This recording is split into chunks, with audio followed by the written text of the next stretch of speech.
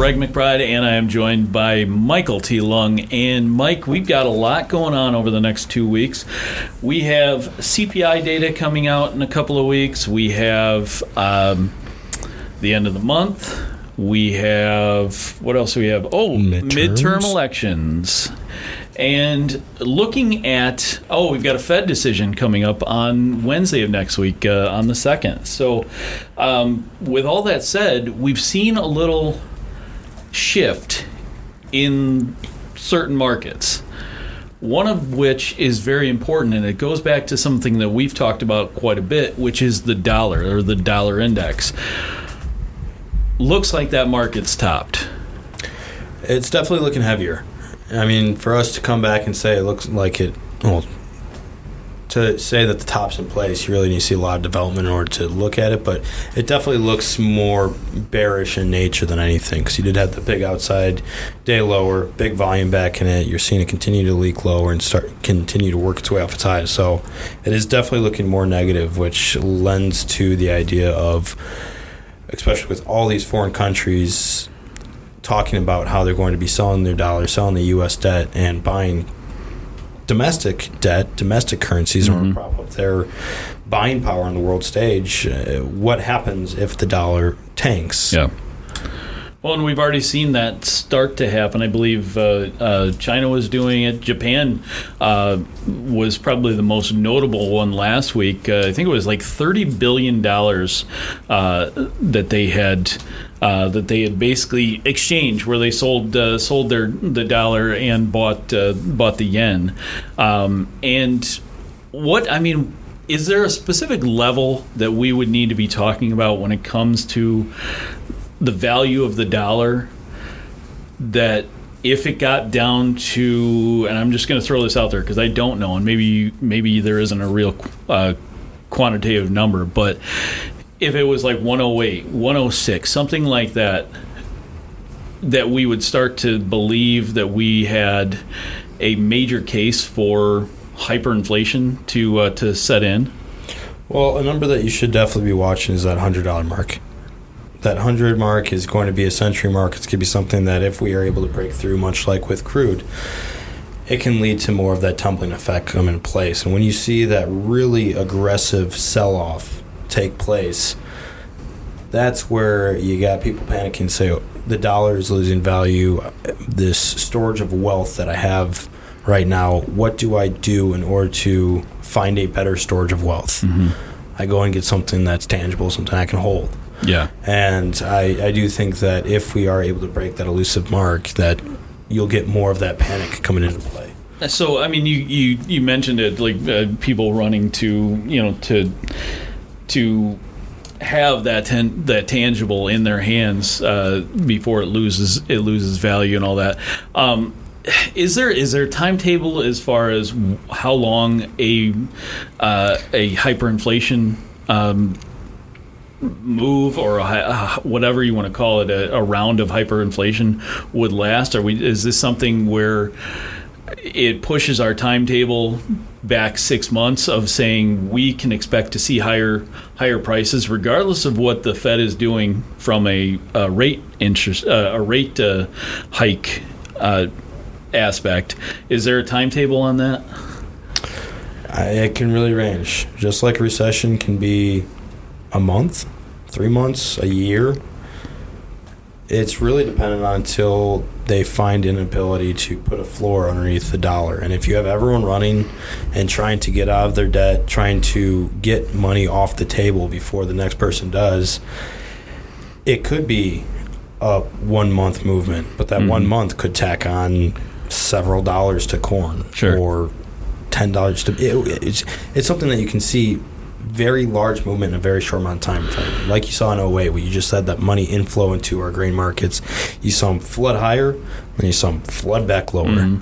Now, with respect to the markets themselves, we look at it from the aspect of, like you said, a flood higher and then a flood lower. I mean, that puts an awful lot of risk out there.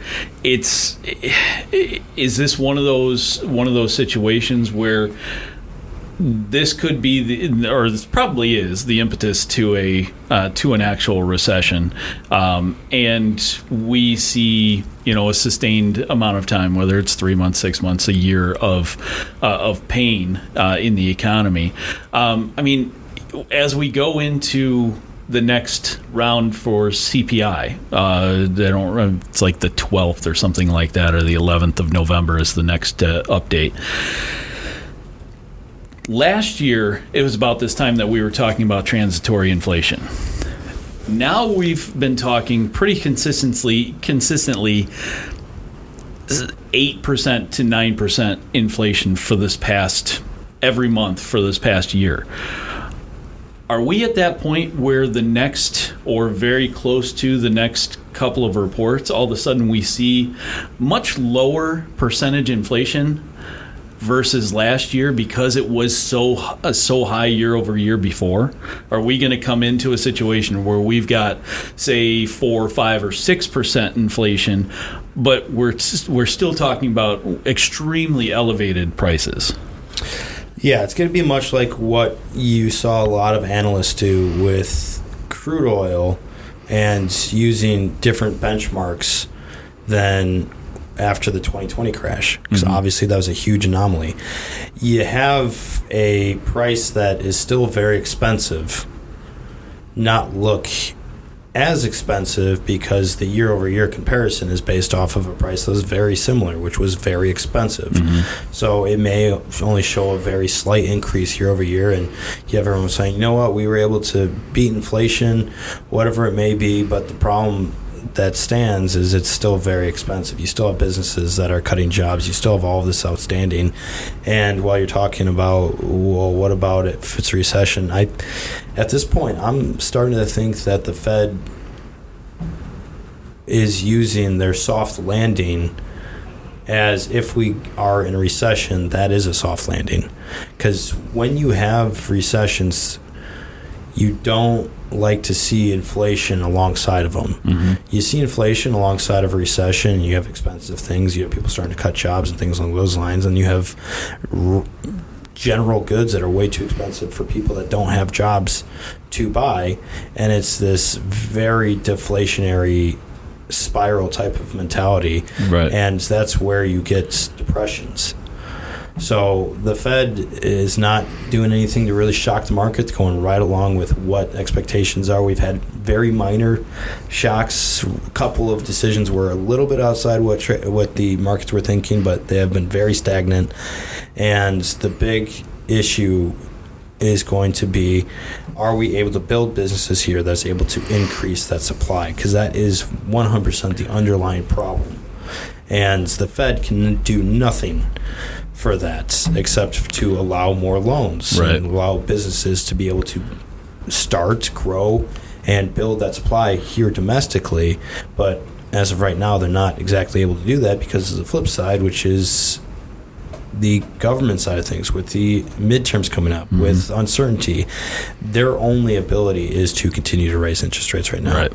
And that's, and that seems to be the labor pool seems to be what they're clinging to as their indication that we are not in a recession. So as we continue to get unemployment data, which will come out a week from Friday, or I think about a week from Friday, and you continue to get the weekly jobless claims and all that stuff, that seems to me that's the one last thing that they have to hang on to at this point. Of, you see, we still have job creation. We are not seeing a shrinking of the labor pool at this point, and I think that's the one last thing they've got.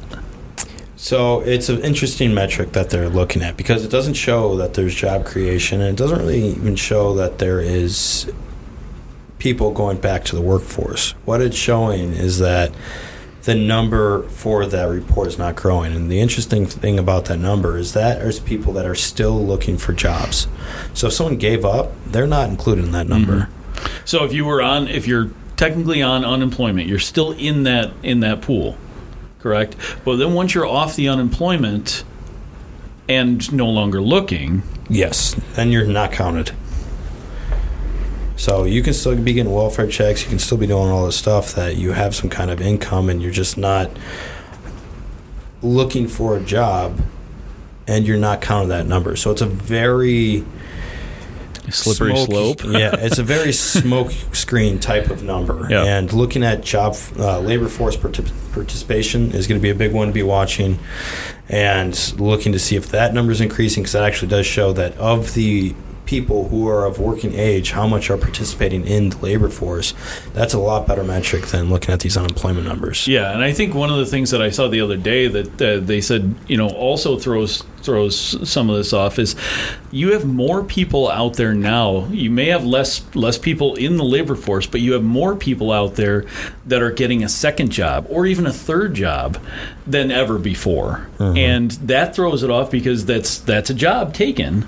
But it's one job, or one person taking 2, maybe even 3 jobs, whereas there's other people that are still sitting out. Mm-hmm. Yeah. So there's a lot of different ways you can decipher these numbers, but really looking at the wide frame is going to be where you get your best view, because you take in all the numbers, you see, okay, labor force participation has not increased, but yet there's more people have taken jobs, and the number of unemployment is remaining stagnant, if not potentially dropping a little bit. So these don't make sense. Okay, well, obviously more people are taking multiple jobs, which is making these numbers skewed. So, yeah, it's going to be an interesting one, but I think that our biggest stories get come right after midterms. Mm-hmm. You can see a lot of wrenches thrown in this thing, whether it be China deciding to come back online with demand, which we've already heard comments out of them saying that they're going to increase their demand and usage, or it be what's going on with Saudi Arabia, or what's going on with Ukraine, us lending money. What happens with it doesn't sound like recently things have been going great. What happens if they don't win? Right. Then how are we going to get the money back that we've been lending out to them? You can't really go to Russia and say, you know what, you guys won, but you need to give us money. Yeah, you owe us that money that we lent your adversary. Yes. Yeah.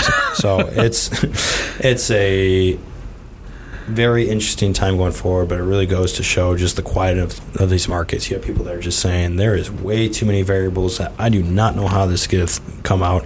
I got a 50-50 shot, and if I just stay on the sideline, I got a 100% shot of not losing anything. Mm-hmm. So seeing that risk reducing is huge at this point, and just biding our time until we get to midterms. Right. So, a lot of fun. If you guys have any questions, please give us a call at 800-2-MARKET or visit us on the web at allendale-inc.com. But today for Allendale Market Talk, this is Mike Lung and Greg McBride signing off. You guys have a great one.